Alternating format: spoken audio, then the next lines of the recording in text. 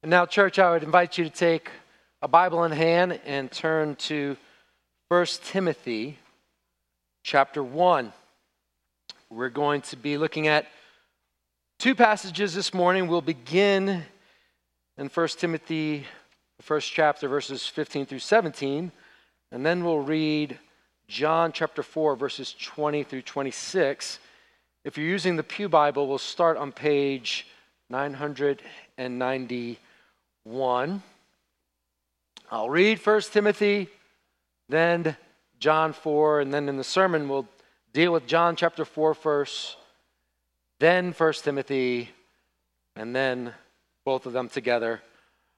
Lord willing, it will make sense to you in just a couple minutes. We are finishing up here this Sunday morning and evening our Faith Focus series.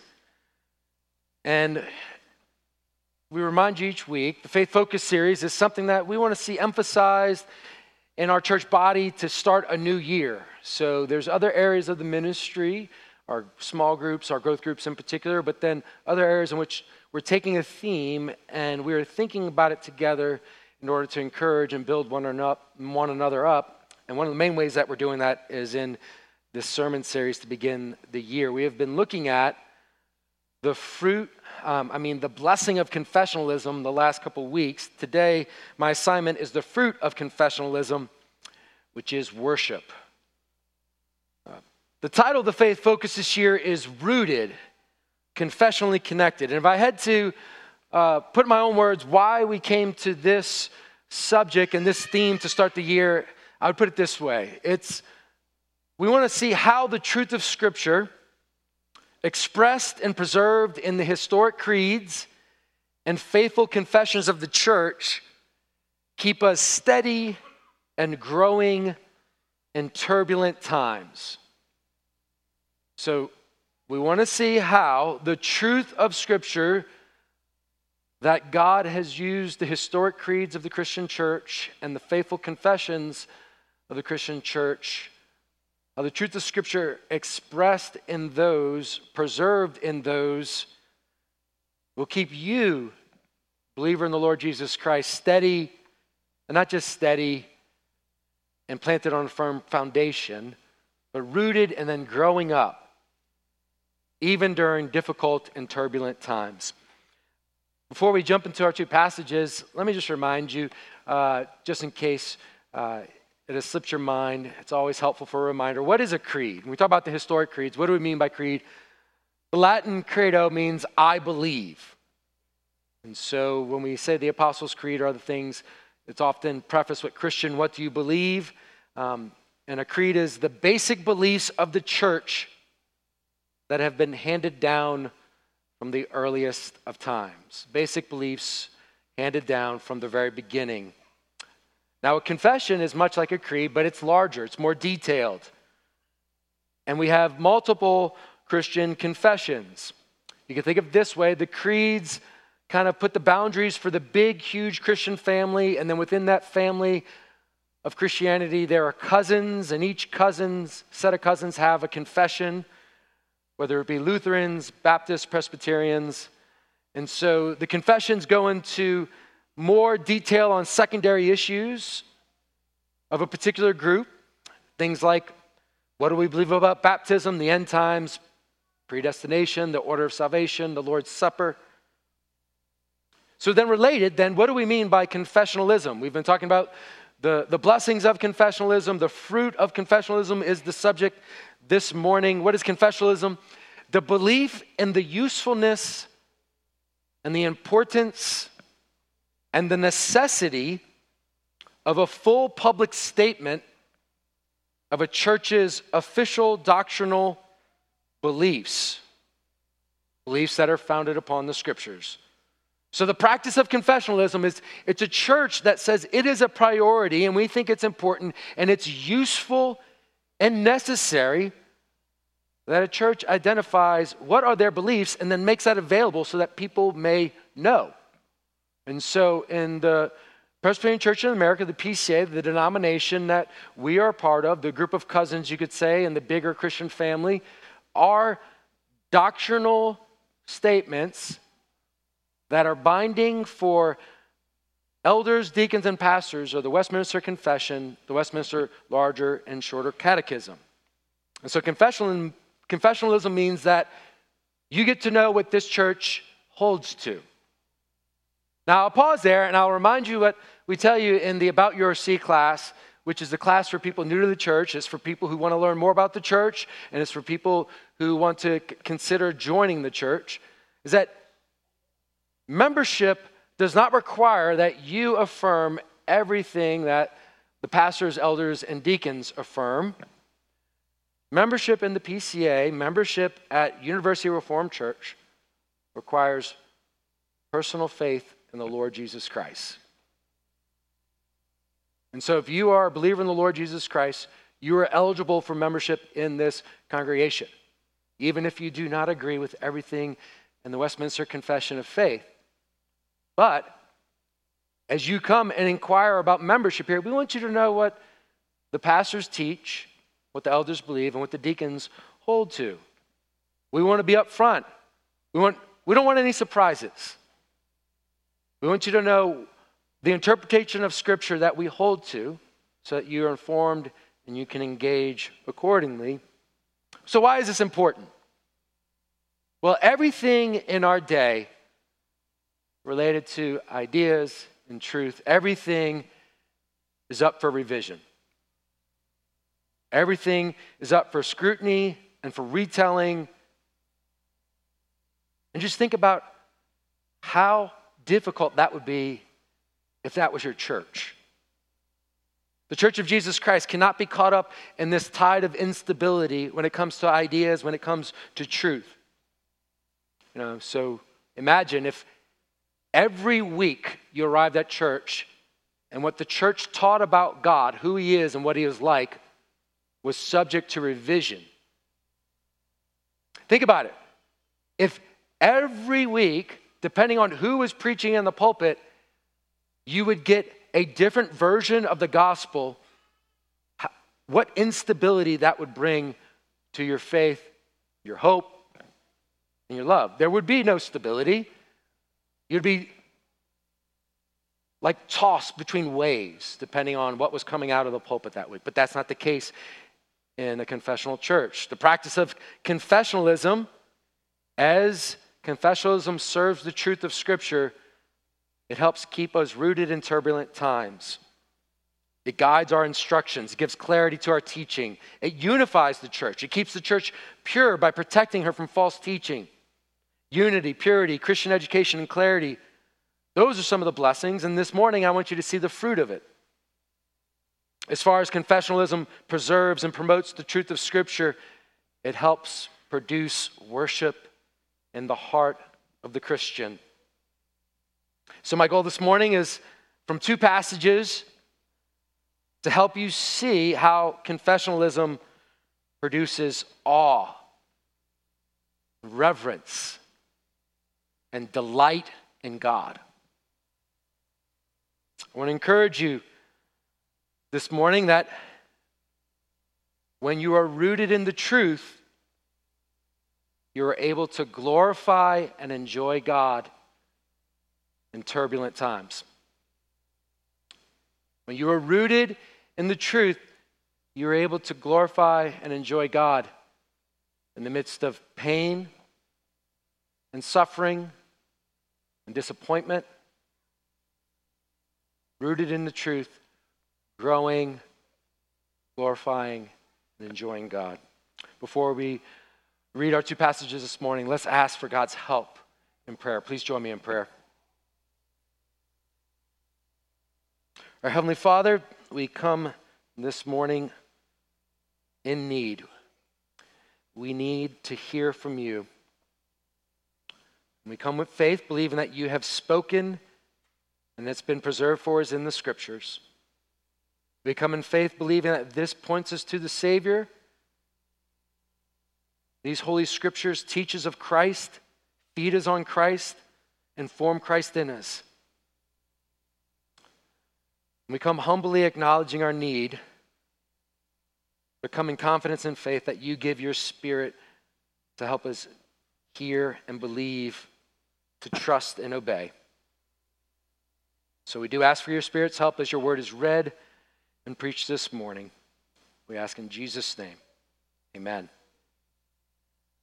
We begin in 1 Timothy chapter 1, verse 15 through 17. Hear God's holy word. The saying is trustworthy and deserving of full acceptance, that Christ Jesus came into the world to save sinners, of whom I am the foremost. But I receive mercy for this reason, that in me, as the foremost, Jesus might display his perfect patience as an example to those who are to believe in him for eternal life.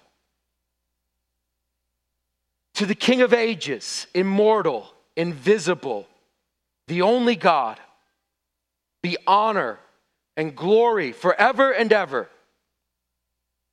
Amen. Now let us turn to John chapter 4. We're picking up a conversation between Jesus and a woman at a well in Samaria. John chapter 4.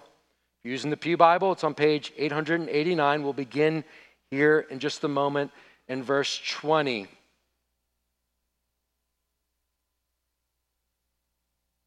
Verse 20, this is the woman speaking, and then Jesus picks up here in the dialogue.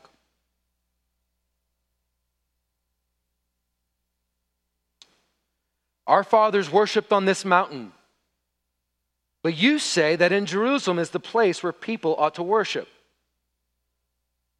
Jesus said to her, Woman, believe me, the hour is coming when neither on this mountain nor in Jerusalem will you worship the Father.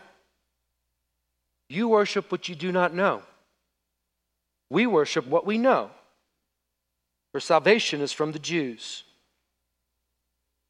But the hour is coming and is now here, when the true worshipers will worship the Father in spirit and truth, for the Father is seeking such people to worship him.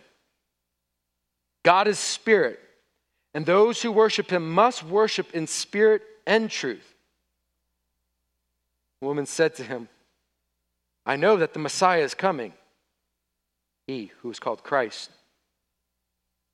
When he comes, he will tell us all things.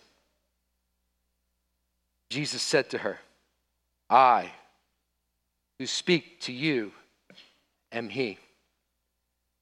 Amen. And that ends this reading of God's holy, inspired, and inerrant word. May he write its eternal truth on all our hearts. 3 things this morning. First, from John chapter 4, I want us to see that God must be worshiped according to the truth. Then the second thing, we'll go back to 1 Timothy chapter 1, and I want us to see that when the gospel is embraced, it always produces worship. And then considering both passages together, I want us to close with thinking about how God saves sinners to make them worshipers. God must be worshiped according to truth. You could stay in your Bibles there in John chapter 4. This is a very important passage about worship. The conversation between Jesus and this woman, and in what we read from here, Jesus has referenced the verb worship 7 times. It's very important for several reasons. I want to draw out at least 3 for us from this passage. The first being in verses 20 and 21. Jesus here is teaching a change in how God is to be worshiped. He is teaching a change.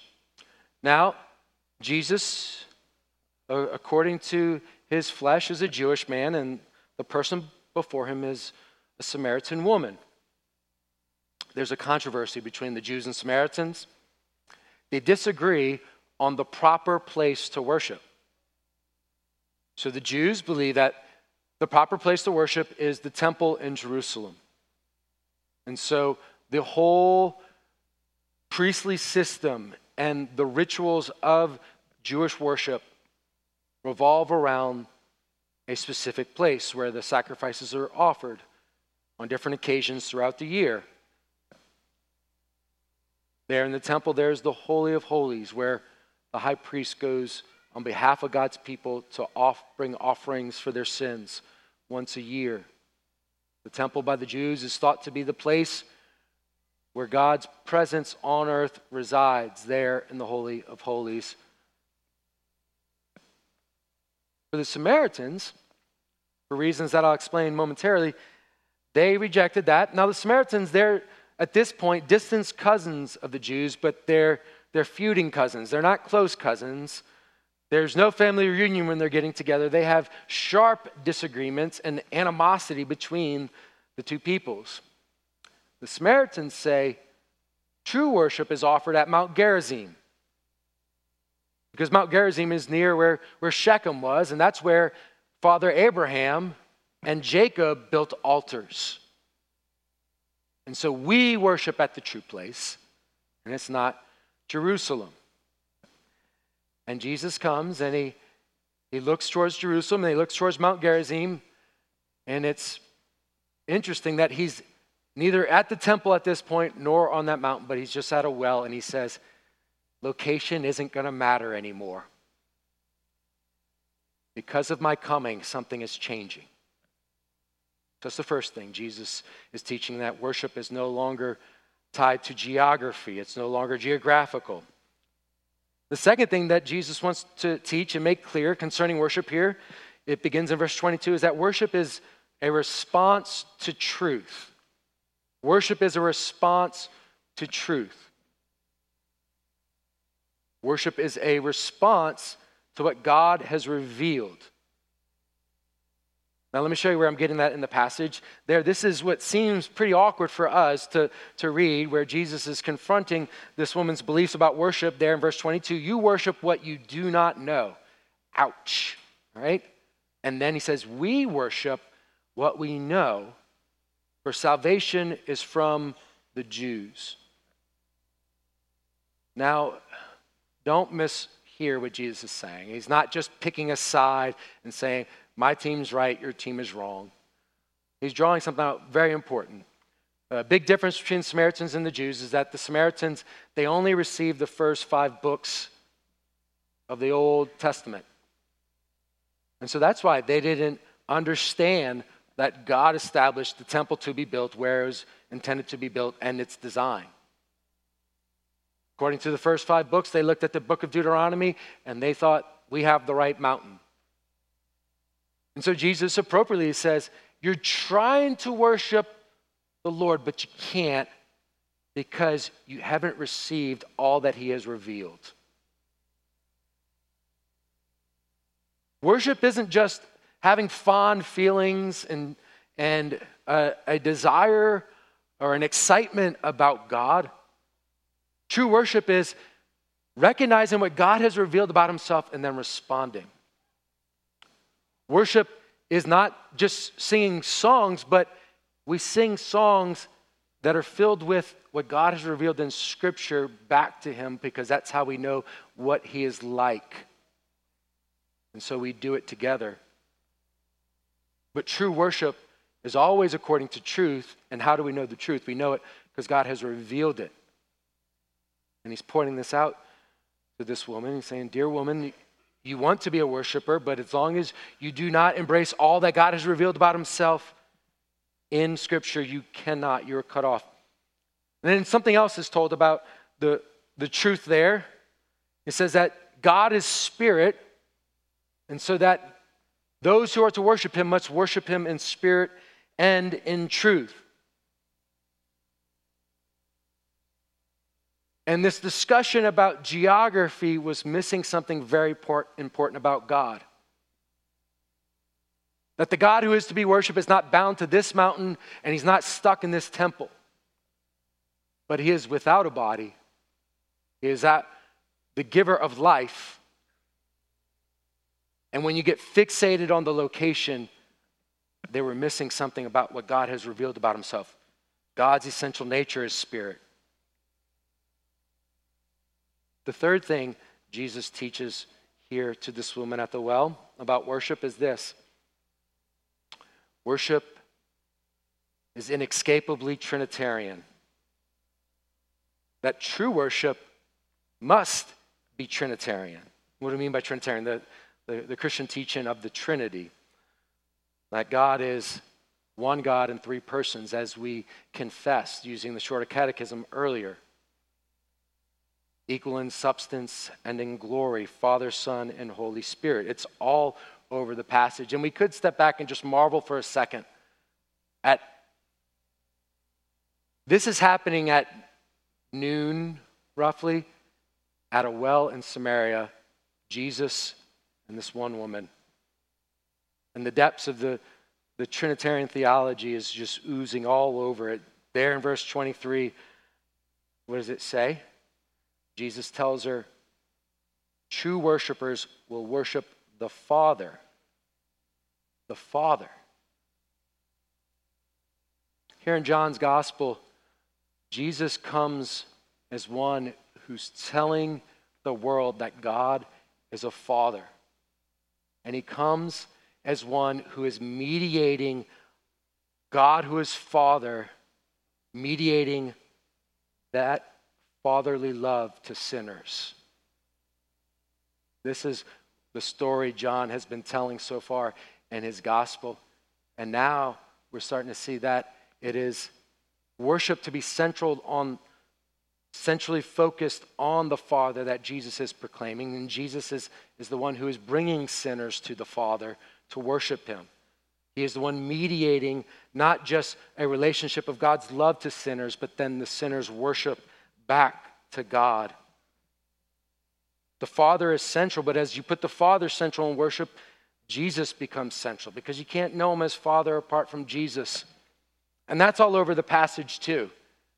There in the verse 21, when Jesus responds to the woman, this is a rare occurrence. Jesus looks at her, looks her in the eye, and he calls her to faith. He says, believe me. Believe me. You want to talk about worship? You want to talk about how to come to God? Believe me, he tells her. And then when he tells her salvation is from the Jews, choosing the preposition from is fascinating. He's not declaring that salvation is in Judaism or even that salvation is by Judaism, but in what God had given to them in special revelation by way of covenant and promises is the blessing of all peoples. And when he's saying salvation is from the Jews, he has his own person and work in mind, because he is a Jewish Messiah. The one who will fulfill what God told Abraham he will do through Abraham, that God will bless all the nations through him. Salvation is from the Jews because the true Jew has arrived in Jesus, the Jewish Messiah, which Samaritans, Gentiles, and sinners of any sort and background and ethnicity can come and know God as Father. And Jesus speaks of his hour. There's an hour here that keeps coming up. The hour is coming, the hour is coming. That no longer will it matter if you worship at the temple or at Mount Gerizim. In John's gospel, the hour is the hour. The hour at which Jesus will fulfill what was prophesied of him by John the Baptist, that he is the Lamb of God to take away the sins of the world. He's referencing his cross in this conversation with this woman. He said, the hour is coming that there will be no more sacrifice to offer in order to bring worship to God, that the once and for all sacrifice will be made. And he's saying the temple will be obsolete because another temple has arrived. God himself, Emmanuel, God with us. And this is who is talking to this woman. And he confirms it in verse 26. She says, are you the Messiah? And in our English translations, to smooth it out, it says, I who speak to you am he. But the Greek resembles what God told Moses in Exodus 3, when Moses said, Who are you? What's your name? And God says, I am. Jesus says the same thing here to this woman. He's the mediator of God's love to the world and of worship to the Father. But there's another member of the Trinity, another person, the Holy Spirit. And this is what Jesus means when he says that true worshipers are to worship God in spirit and in truth. John 14, verse 17, John chapter 15, verse 26, John 16, verse 13, refer to the Holy Spirit as the Spirit of truth. And so just as in John chapter 1, Jesus is referred to as the one full of grace and truth, in John's gospel, the Holy Spirit is spoken of as the Spirit of truth. And Jesus is saying, because of my coming and because of the cross in which he will go to and his ascension and his pouring out the Holy Spirit, sinners will not be tied to a location, but they will have direct communion and fellowship and worship with God because of the giving and outpouring of the Holy Spirit. The ceremonial instructions on how to come before God are giving way to something better. God has come to us. And in summary, what is Jesus teaching? True worship is directed to the Father, mediated through the Son, and empowered and directed by the Spirit. It's very encouraging. It's good to be reminded of. What does it have to do with confessionalism? Well, just simply, the question is, what happens if you mess with the Trinity then? If your chief end is to glorify God and enjoy him forever,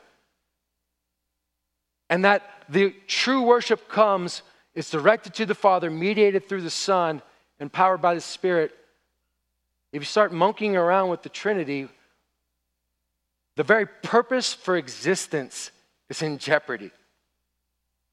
But as far as confessionalism serves the truth and preserving and promoting what the scriptures teach about who God is, Father, Son, and Holy Spirit,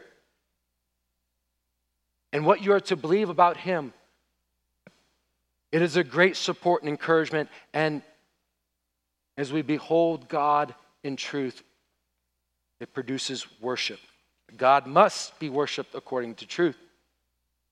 Our second thing, and if you'd like to, you could turn back to 1 Timothy here with me and look at verses 15 and 17 of chapter 1 again. When the gospel is embraced, it always produces worship. Here in this first chapter of Timothy, Paul is addressing a controversy, much like the way that Jesus was addressing a controversy. But here the controversy is a little bit different. If you go back and read earlier in this first chapter, Timothy is a young pastor that has been trained by Paul, and now he's pastoring in Ephesus, and there are false teachers that have come in to this church and infiltrated this church and quite possibly have become elders or some have some formal position in this church, and Timothy, he has to address it. And while we don't have a full statement of what their false teaching was here in Paul's letter to Timothy, earlier in chapter 1 we were told that it has to do with these guys really got fascinated with the Old Testament law. And they got so fascinated with it that apparently it began to obscure the gospel. And so Paul then has to address it in such a way, because here in Timothy's circumstances, in this situation, there are unacceptable teachings that are circulating. There are things that the church should not accept and should reject.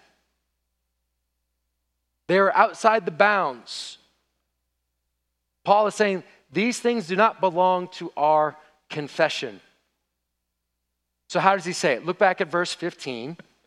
There he says, the saying is trustworthy and deserving of full acceptance. This is formulaic. It's a formula. He is introducing something. He's saying this is something that is known to the churches and accepted as being reliable, dependable, and true. This is a faithful word. Paul uses this formula 5 times in his pastoral epistles. And he's using it to identify here something in contrast to what these false teachers are saying about the law. This is what you should believe. And so then, he says in verse 15, that Christ Jesus came into the world to save sinners. Now, this is filled with doctrine, isn't it? It's the doctrine of Jesus. It's the doctrine of Christ, his person and his work in this one statement. It's a confessional statement for Paul, and he is putting it on Timothy and saying this is what the church is to hold to. It says that Christ, he came into the world, implying that he has a pre-existence, that he had an existence before his coming into the world. But then he came into the world. It speaks of his incarnation, that the person of the Son of God took on flesh, and that he did so in order to redeem sinners. There's so much doctrine just in Jesus came into the world to save sinners. What's interesting is that this doesn't sound like Paul. Paul oftentimes doesn't talk about Jesus coming or having come to the world. This is one of the unique occasions for Paul when he speaks of Jesus' person and work in this way. If you read John's gospel, it sounds more like something John would say. I'll show you in a moment. John often talks in these sort of terms when speaking about Christ. He came and he comes. But Paul doesn't. Now, some would say, well, it appears that Paul was borrowing from John, but historically it's pretty clear that John wrote after Paul. So this terminology here that Paul's employing is something that both John and Paul agreed to, and it was common to the church. And where did it come from? Well, it came from Jesus' own teaching. This is how Jesus spoke about his mission. It's all over the Gospels. In Matthew 9:13, in Mark chapter 2, verse 17, and Luke 5, verse 32, Jesus says, "For I came not to call the righteous, but sinners." I came. And then in a culminating statement of Jesus' mission, in Luke chapter 19, verse 10, he says to Zacchaeus and those gathered that Jesus came to seek and save the lost. Now here are the examples from John's gospel. In John chapter 14, verse 46, Jesus says, "I have come into the world as light." And then in the same chapter, verse 47, "For I did not come to judge the world." And then in John chapter 16, verse 28, Jesus says, "I came from the Father and have come into the world." Then in John 18:37, "For this purpose I was born, and for this purpose I have come into the world to bear witness to the truth." So John and Paul and the early Christians, they said Jesus kept teaching us this, that he came into the world. He came into the world not to call the righteous but sinners. He came into the world to bring light. He came into the world to seek and to save the lost. And then they put a confessional statement together. Not a direct quote from the words of Christ, as we have them recorded in the Gospels, but a summary. Jesus came into the world to save sinners. This is how creeds and confessions work. This is here it employed in Paul's letter. As one commentator put it, Paul is simply making use of the Savior's own way of speaking about himself and is employing language which, having been adopted from his lips by the earliest disciples, had been spread far and wide. Jesus came into the world to save sinners. It's a public confessional statement of what Christians must believe about Jesus and his work. But then in verse 16 and the end of verse 15, it's great. It moves from this what Christians must confirm to Paul's personal encounter with this truth. And Paul shares something of his testimony. And then what happens? in verse 17.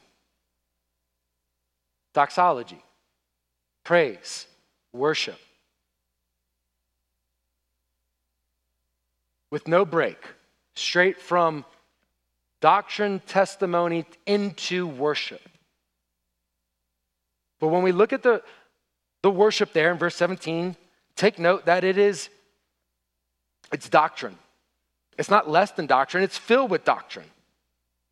It says that Jesus is the King of ages. That's a statement saying that he is the true king. It denies all other claims to kingship. It says that he is immortal. He is different from all others. He has no start. He has no end. He is invisible. He is spirit. He is God. He is the God of the Old Testament. He cannot be represented by an idol. He is the only God, the one and true living God. And watch, there's this just natural flow of what we must say about the gospel goes straight into praise. And that's how Christian belief works. Maybe you've been tempted in this series, or maybe in previous times, to be concerned when the church gets too doctrinal.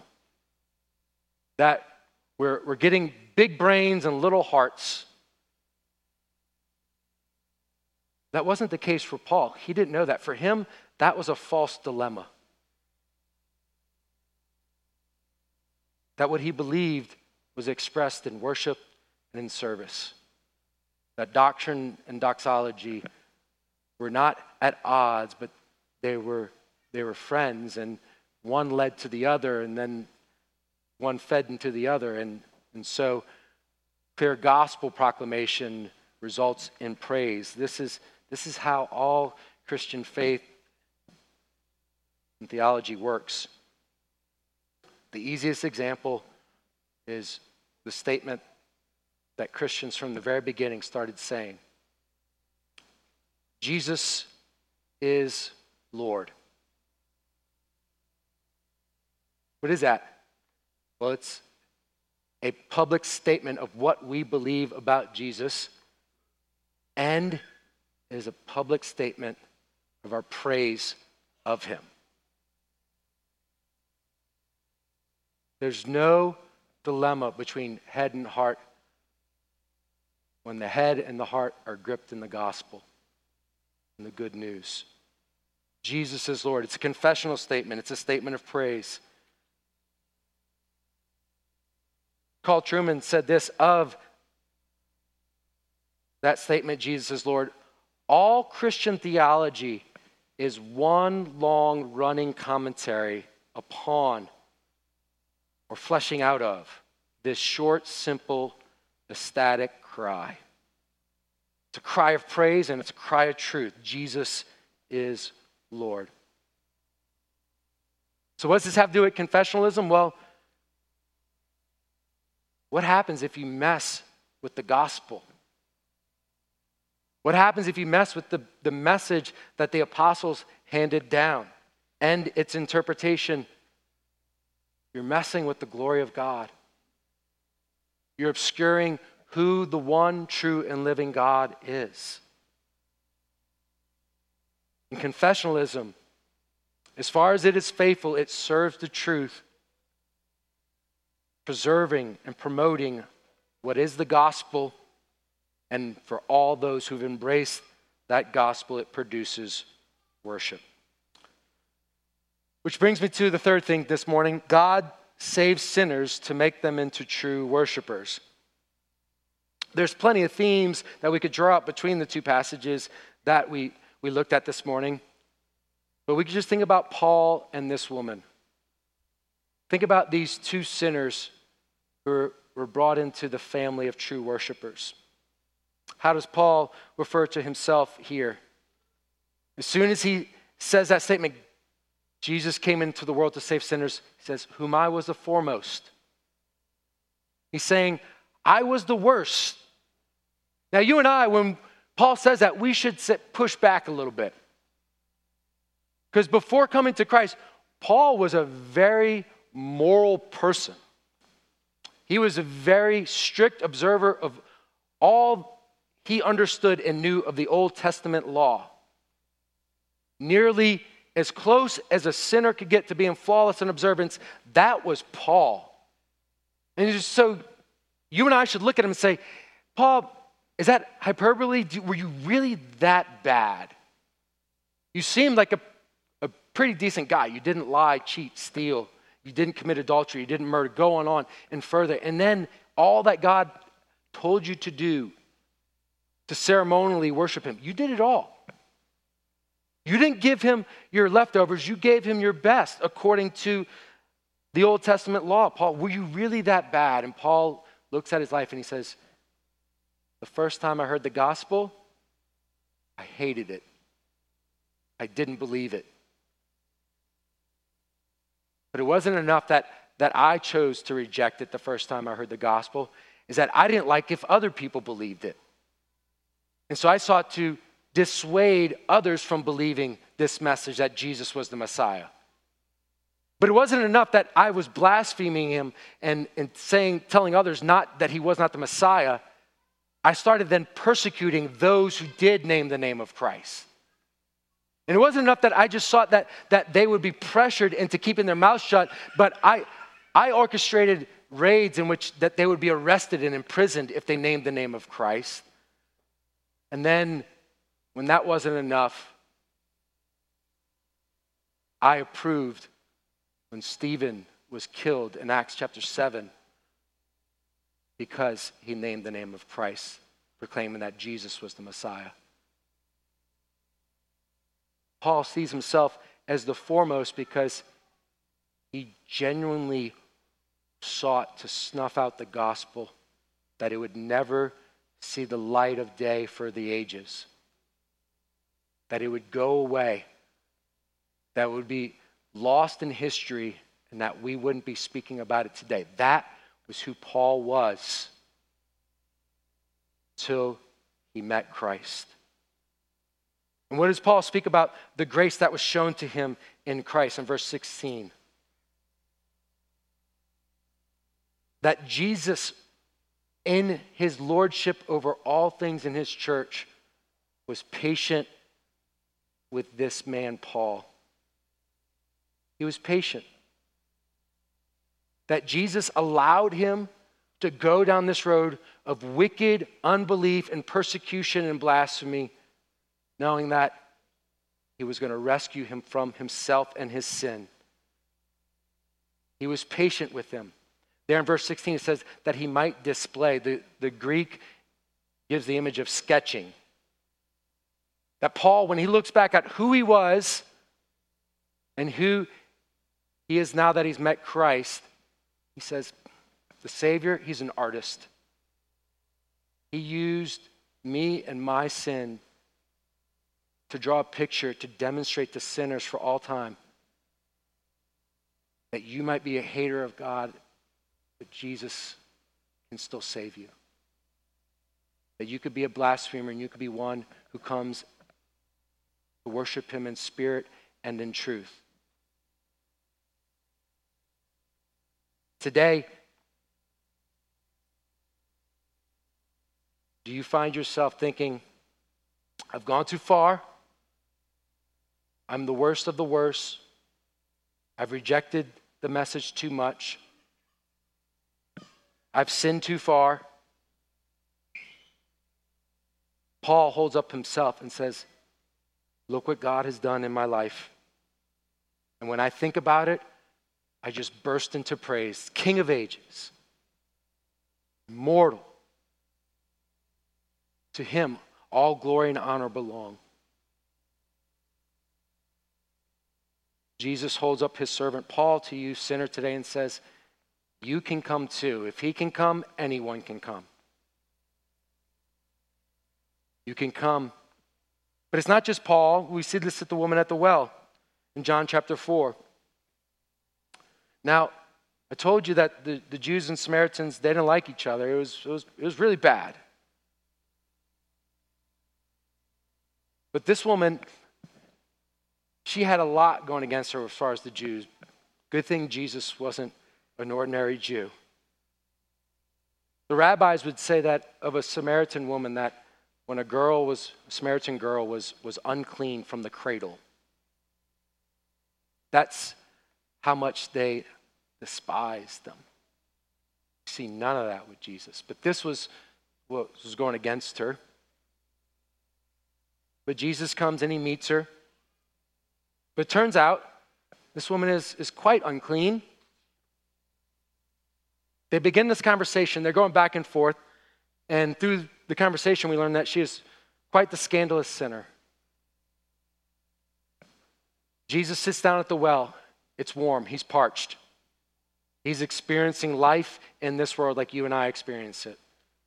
And he's thirsty. So this woman comes and he asks for water.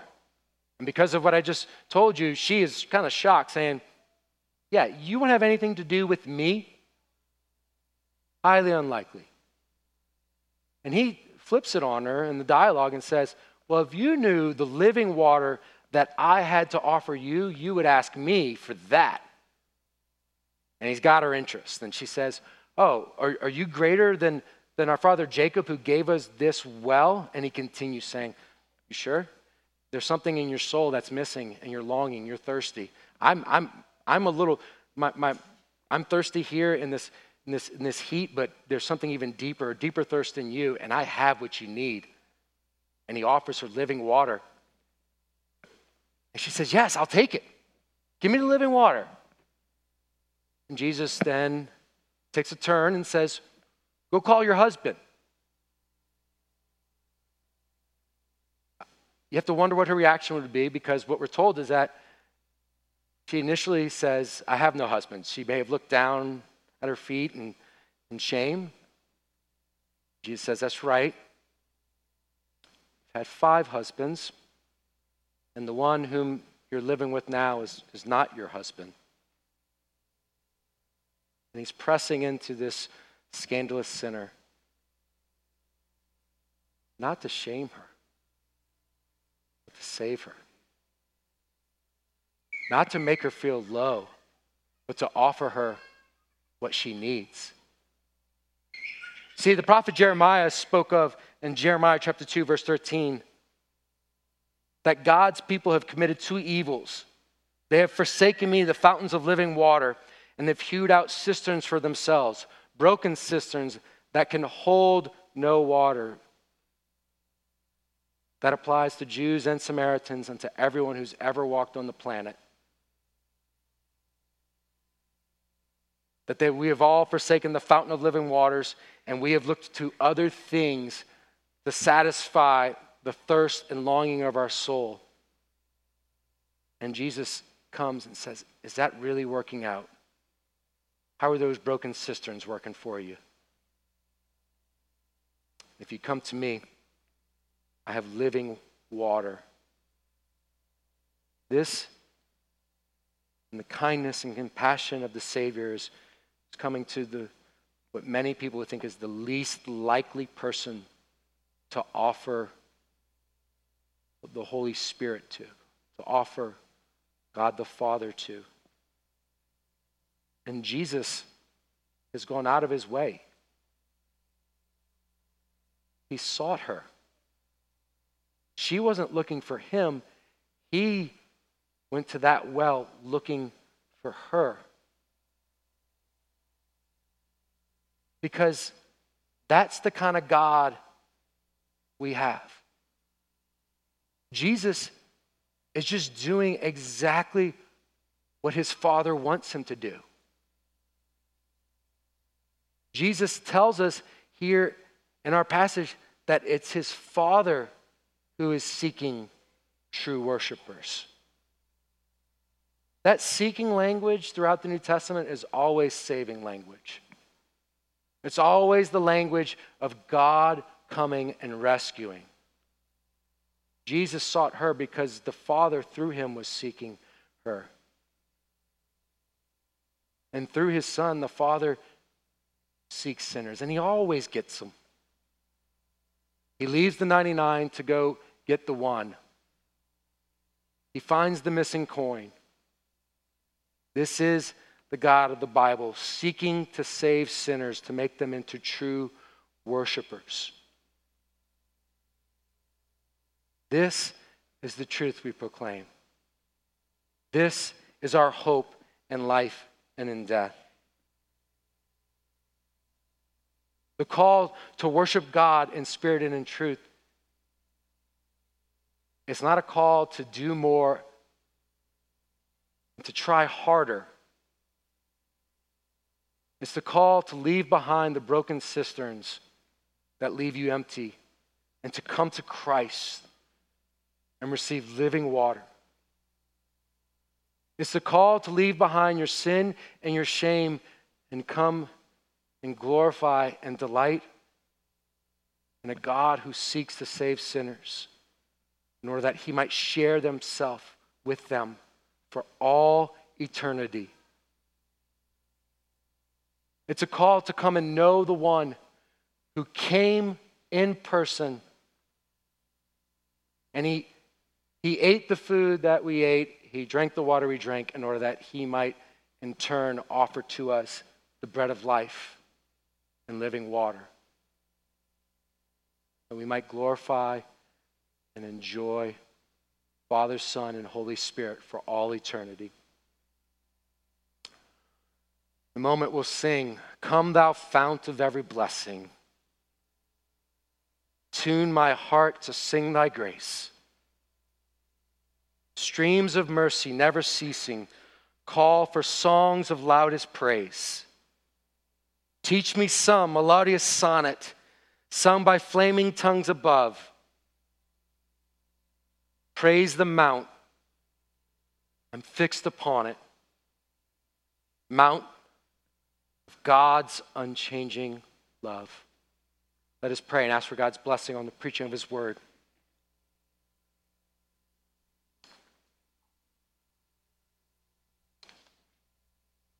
Our Heavenly Father, the idea of we must worship you according to the truth can be daunting, intimidating.